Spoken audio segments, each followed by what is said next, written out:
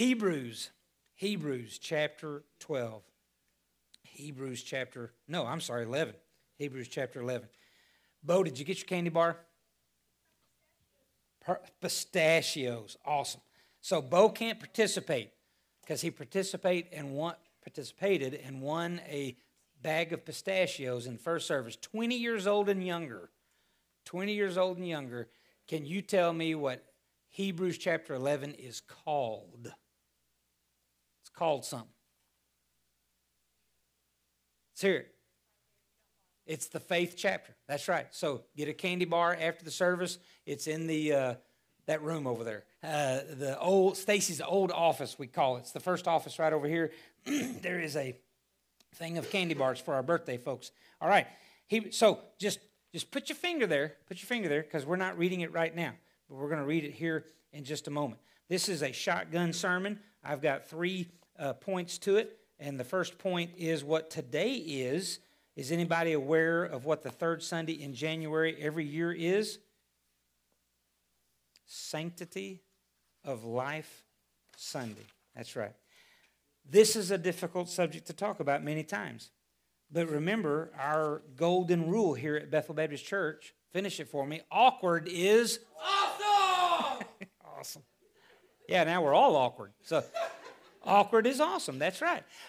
So, church, we especially, anything that assails to this important of a subject, we've got to be willing to have some awkward conversations with people.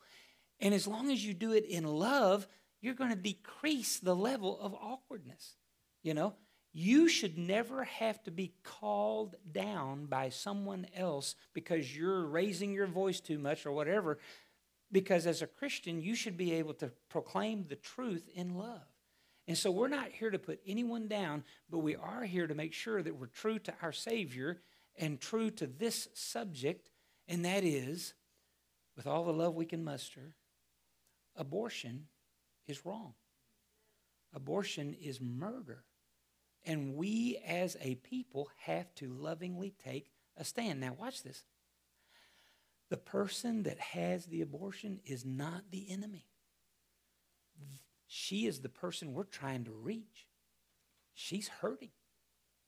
Church, our world has lied to people that have had abortions and told them it's no big deal. It's just a lob of flesh, yada, yada, yada. And the reality is he or she is a baby, a human being. And that person innately knows what is going on. And then after it's done, the devil, the world, and the flesh goes to work. And those people struggle and they suffer. And we as the church of Jesus Christ should be there to renew them, to forgive them, to restore them. Amen, church? That's what we're here for. And so we are not the enemy of someone that has had an abortion. We are hopefully the road to healing. And so, but we have to take that stand. Scripture is replete with support that life begins at conception. The Bible says here in Exodus 23:13, "Thou shalt not kill." Psalm 139:14, David says, "I am fearfully and wonderfully made." That's Psalm 139:14. Jeremiah 1:5, God says to Jeremiah, "Before I formed thee in the belly, I knew thee. And before thou camest forth out of the womb, I sanctified thee." I don't know that I really realized how passionately and convincingly pro-life had been put into my DNA until my wife had her, it'll come to me, miscarriage. And I grieved beyond words. And I couldn't understand why I was grieving so hard. 6 weeks. We only knew about Remington. That's what we've named him. We're saying by faith that it's a him. When we get to heaven, if it's a her, we'll adjust on the fly. It'll be Joanna May at that point. That's our girl's name that we did not get the chance to use. Watch this. At conception, I was a dad of my second son or daughter. And when I lost my son or daughter 6 weeks in, it affected me. I've never been affected like that. And it's because I know and I believe that he or she was 100% human, and I lost that opportunity. I'm never going to give that child a Remington 12-gauge shotgun. I'm never going to spend time with that child in the deer woods. I'm never going to haul sap with that child type thing. And I mourned that loss. And any person that tells you opposite, they're just simply wrong. They're simply wrong. And you and I have got to take a firm but loving stand on this truth that abortion is wrong. And watch this. If we're going to be pro-life, then we've got to help those children that make it past the womb but need our help now. Okay? And we need to help those ladies that are with child and they're trying to make a decision. We need to help them. So, April the 11th, Dawn and I have circled it on our calendar. That Thursday evening, we're going to the My Resource Banquet. We're going to pay our tickets, and that is supporting them. And we're going to hopefully go with other folks. You're welcome to go with us. Let's fill up a couple tables type thing. We'll get a sign-up sheet, Sister Stacy, for that banquet. And I don't know the cost. I'll get you all of that information. But let's support this. October, I don't know what Sunday, that first Sunday of October. I think it's the second. But whatever that first Sunday of October, we do Life Chain. I would love for as many of you to be with me. I know, and I say me, us, the staff of our church will be there supporting the Life Chain. I'm asking you to do that as well. You stand for an hour holding a poster that says something along the lines of Jesus loves, Jesus forgives, Jesus heals.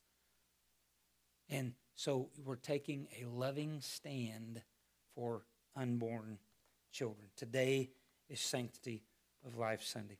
So I've got some points here in this message that I'll just read. Recruit all who are winnable.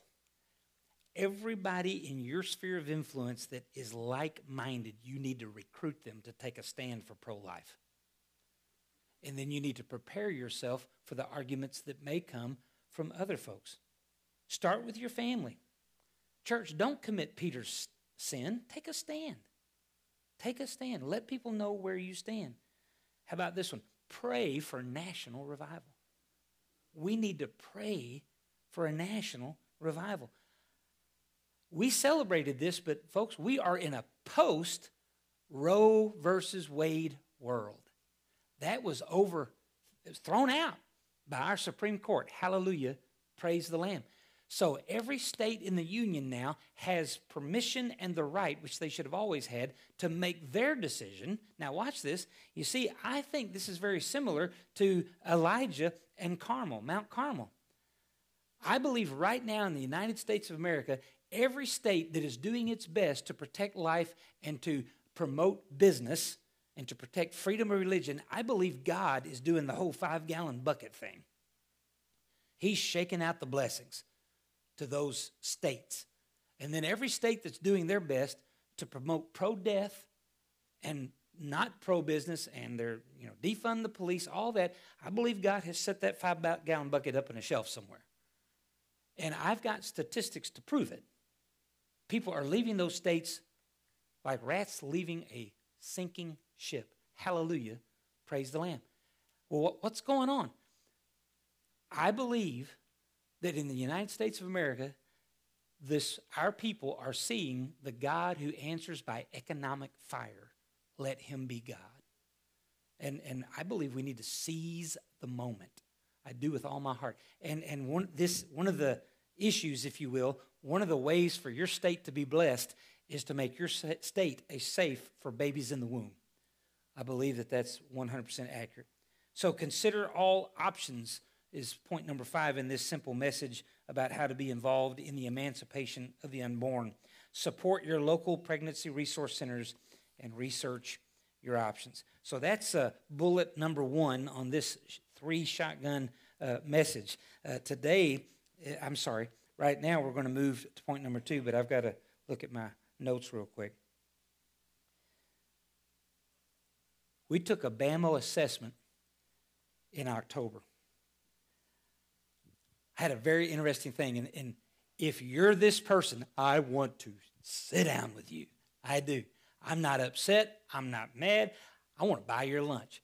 If you're a girl, we'll invite your dad along. If you're a woman, we'll invite your husband along, whatever the case may be. But I want to sit down and talk to you. But someone wrote on the assessment, and I got mad for 2 seconds. 2 seconds. And the Holy Spirit corrected me. Watch this. Because what she said, or he said, was fair. It was fair. You know what they said? I don't believe anyone's going to look at this, and if they do, it will be ignored. Yep. Somebody wrote that on the BAMO assessment. So now let's look at facts. Here's the facts. 2 years ago when we started this, we took an assessment. I graded it. I came back to you. We can probably find it in the files, and we talked about it. So point number 1, that was not accurate. Point number 2, the second time I came to you, which was a year and a half, I'm supposed to come to you every 6 months, so that's on me. Watch this. We took the assessment, and I told you we're not grading it. We're getting back in the habit of assessing. I want this to be us dipping our toe back into the assessment world. And then 6 months after that, October, we assessed. And I told you it's going to take me a little bit, because watch this, we set a record. 112 people assessed. Yeah. You're buying in. Hallelujah, praise the Lamb. So please hear me. I'm not mad at the person that wrote that, because it's a fair accusation. The reality is it's not true, and so now I want to sit down with you and talk to you about your assessment. I do, because watch this, church, I'm not here to zing anybody except my wife. Y'all know that. I'm not here to get after anybody. I'm here to help everybody grow in their relationship with Christ. Amen, church? That's what I'm here for. So let's get to where whoever that person is, that they can assess better the next time. That's the purpose of assessment. And so I'm fixing to do a deep dive, not today, but we're going to go into a deep dive, because you ready to hear your score? 26%. This church scored 26% on that assessment of essentially how well we're carrying out the gospel and how well, or what we know about missions within the Baptist Missionary Association. So we got some work to do. But I am 100% pumped and thrilled for the opportunity, because now I know where to focus our efforts and energy. And I believe God is going to help us do that. Church, we got about 2 more months before we assess again. And so I believe we can make great strides. I was thrilled and encouraged by many things that was said, but we just need to focus in like a laser beam on some certain areas and make sure that you know what it is God wants you to do. Well, that's going to take faith. And this is point number 3. Now, Brother Gavin, I'm trying my absolute best not to spoil anything with your new book. You have stated at BRH what you're looking into, but I know you're going, he's doing a deep dive in orphans. And so he asked me about a certain chapter, and so I did some research in that this week. It lit my fire, so I'm going to try to share with you the part of my fire that was lit that won't ruin his book. In other words, I'm trying not to step on his intellectual property. Amen. I appreciate that, really good. But I'm going to try to be true to it. Here it is. The Genesis 15 is one of Abram's covenant situation. And God did something with him. Well, we were researching that, and in studying it, I pulled out a 100-year-old commentary, and oh my goodness, Hebrews 11, 1 and 2 came in vivid color through this guy's quote. I sent the quote to my fam thread. Emma, as she so astutely did, she said, it sounds important and serious, but we don't get it. So I'm going to break the quote down for you, but we're going to start with Hebrews chapter 11. Let's all stand for the reading and reverence of God's holy word. Hebrews chapter 11, we're looking at verses 1 and 2. Now faith is the substance of things hoped for, the evidence of things not seen. For by it elders obtained a good report. Father, we ask you to add your blessings to the reading and preaching of your holy word. In Jesus' name we ask it all. Amen. You may be seated. We've had this conversation many times. I thought I was an introvert being raised up because I was scared to death to talk in front of people.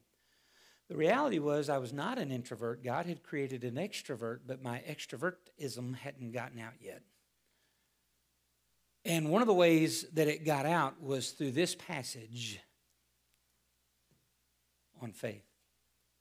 You see, my dad was a preacher. Most of you know that. In the Baptist Missionary Association.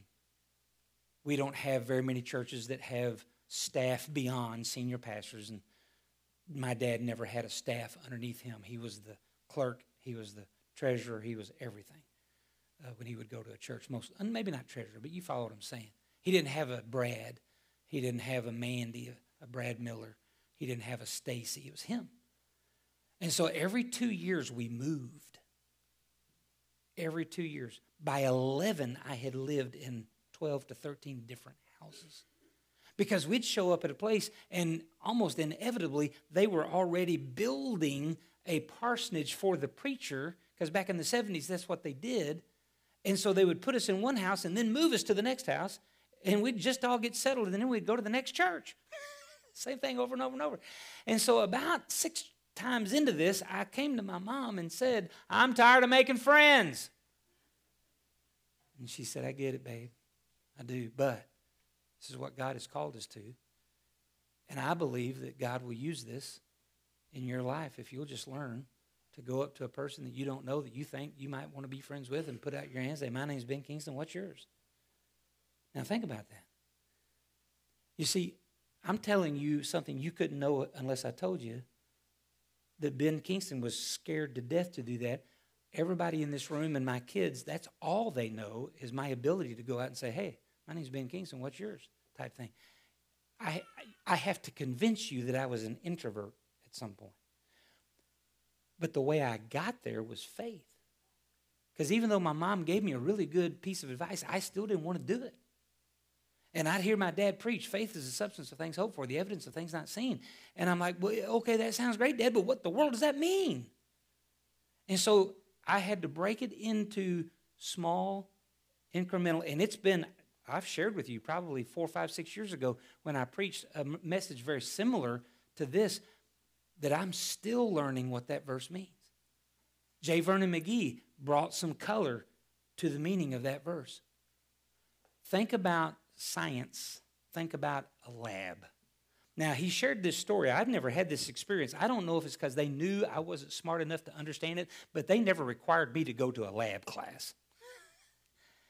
Because you know why? Because in those lab classes, apparently, according to J. Vernon McGee, when you walk in, the teacher will have something in every test tube, something different, and each student has to figure out what's in the test tube.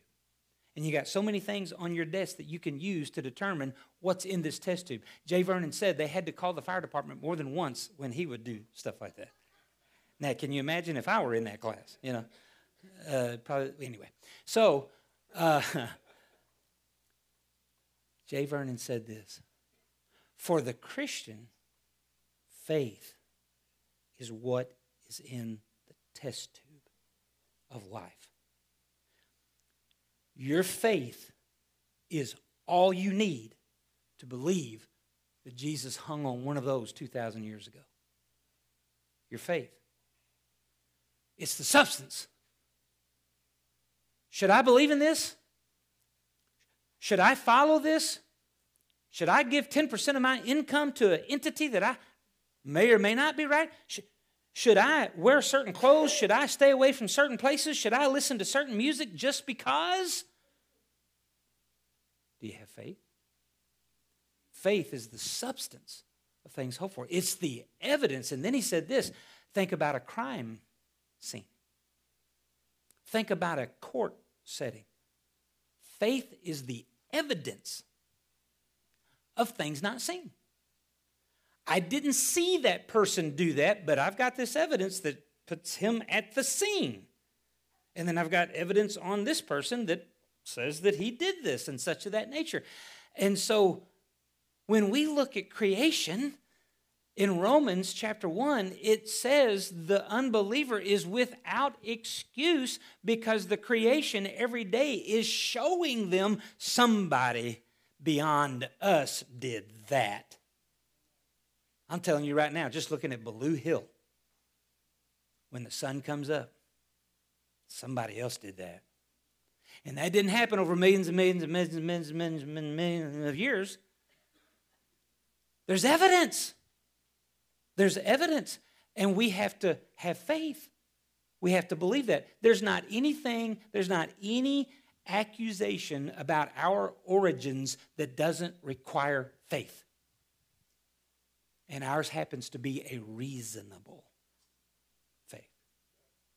And so, faith is the substance, what's in the test tube. Faith is the evidence of things not seen. So what is faith?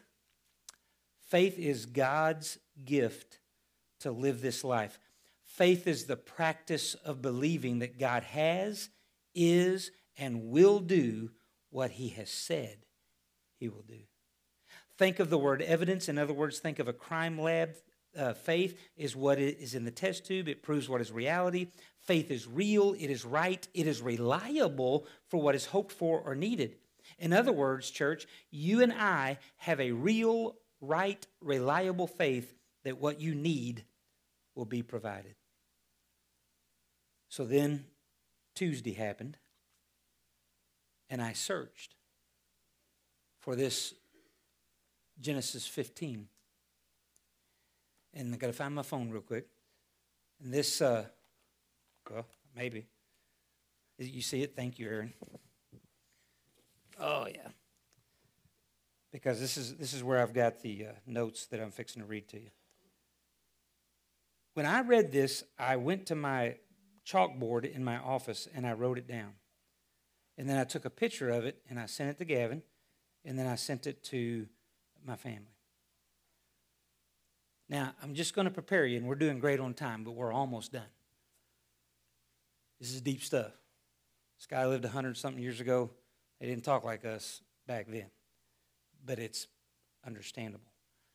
Church, we are in a time that we can't afford to stay ignorant. And I'm not telling any of you that you're ignorant. I'm telling you that I, many times, am ignorant. But we have tools available to us that we can discover, learn, and understand stuff. And we've got to give the discipline to do it.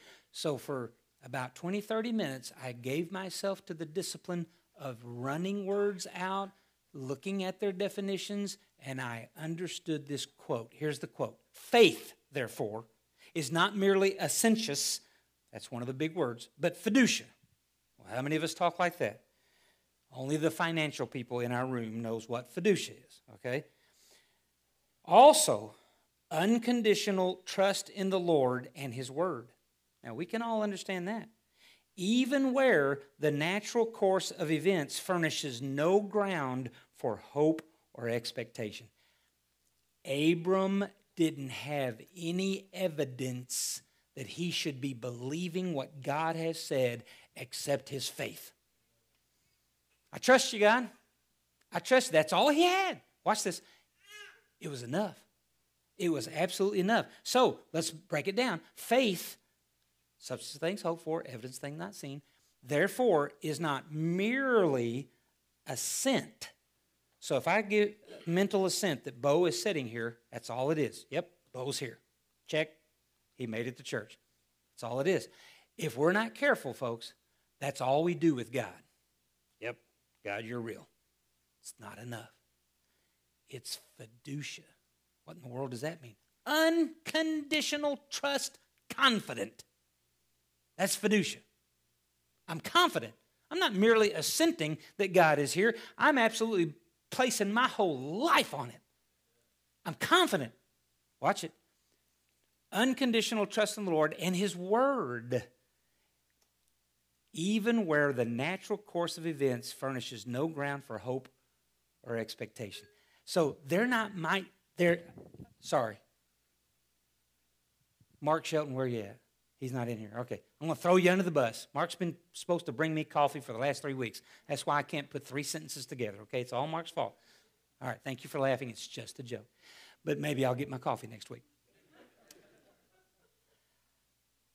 There might not be any grounds that I can point to, that I can hold, that would give me reason to believe God, but my faith is enough. Church, I've lived long enough to tell you that the faith that I have had in God has absolutely carried me through any and everything. He's brought me through it all. I now have all sorts of evidence. I now have all sorts of substance in the test tube to tell you that God is real. But at the start of it, it's faith. And as you continue to exercise faith in God, and He continues to deliver, He continues to show up, He continues to love you, He continues to grow you, what more does your faith need?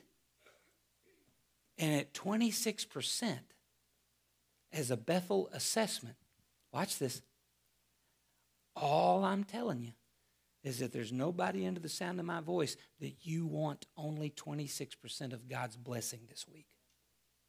You don't. And that's fair. You want 75 or 100 of God's blessings this week. Well, He has a rightful demand upon you. He wants more than 26%. And by our faith, we can grow. By our faith, we can become the soul winners that the devil tells us that we can't be. By faith, we can become the soul winners that our flesh doesn't want us to be. By faith, we can become the soul winners that our world doesn't want us to be. But by faith, we can do it. And then fill in the blank. Well, it's just so hard to understand the Bible. By faith, it's not. It's just so hard to take a stand for these issues out there in the world. By faith, it's not. By faith, we can do what God has called us to do every day and all day. And when you mess up, guess what? Short accounts. You confess that and get it right and move on. Don't you dare sit there and wallow. I'm just such a bad person. That's why Jesus died on the cross, to get rid of that. He loves you. He'll forgive you. Now let's go, type thing. Musicians, will you come? Let's all stand. We've got some work to do in our invitation time. It's a little early, but not too early. Got a few things I want to do in this invitation time. What do you need to claim by faith? And I'm not talking about in the, if you will, name it, claim it setting. I'm talking about, you know, God has called and asked you to do this. So what do you need to, by faith, agree with God, I am going to do this? Whatever it is. Whatever it is. And God will give you the grace. He will step inside of you. He will do it through you. Maybe it's walk this aisle today and receive Christ as Savior. We'll send you as someone gender appropriate. They'll share the gospel with you. Maybe it's just to say, Lord, I'm going to let you lead me, and I'm going to lead my family the way you want me to. Whatever the case may be, will you come? Let's sing. One verse, and then we're going to do something else.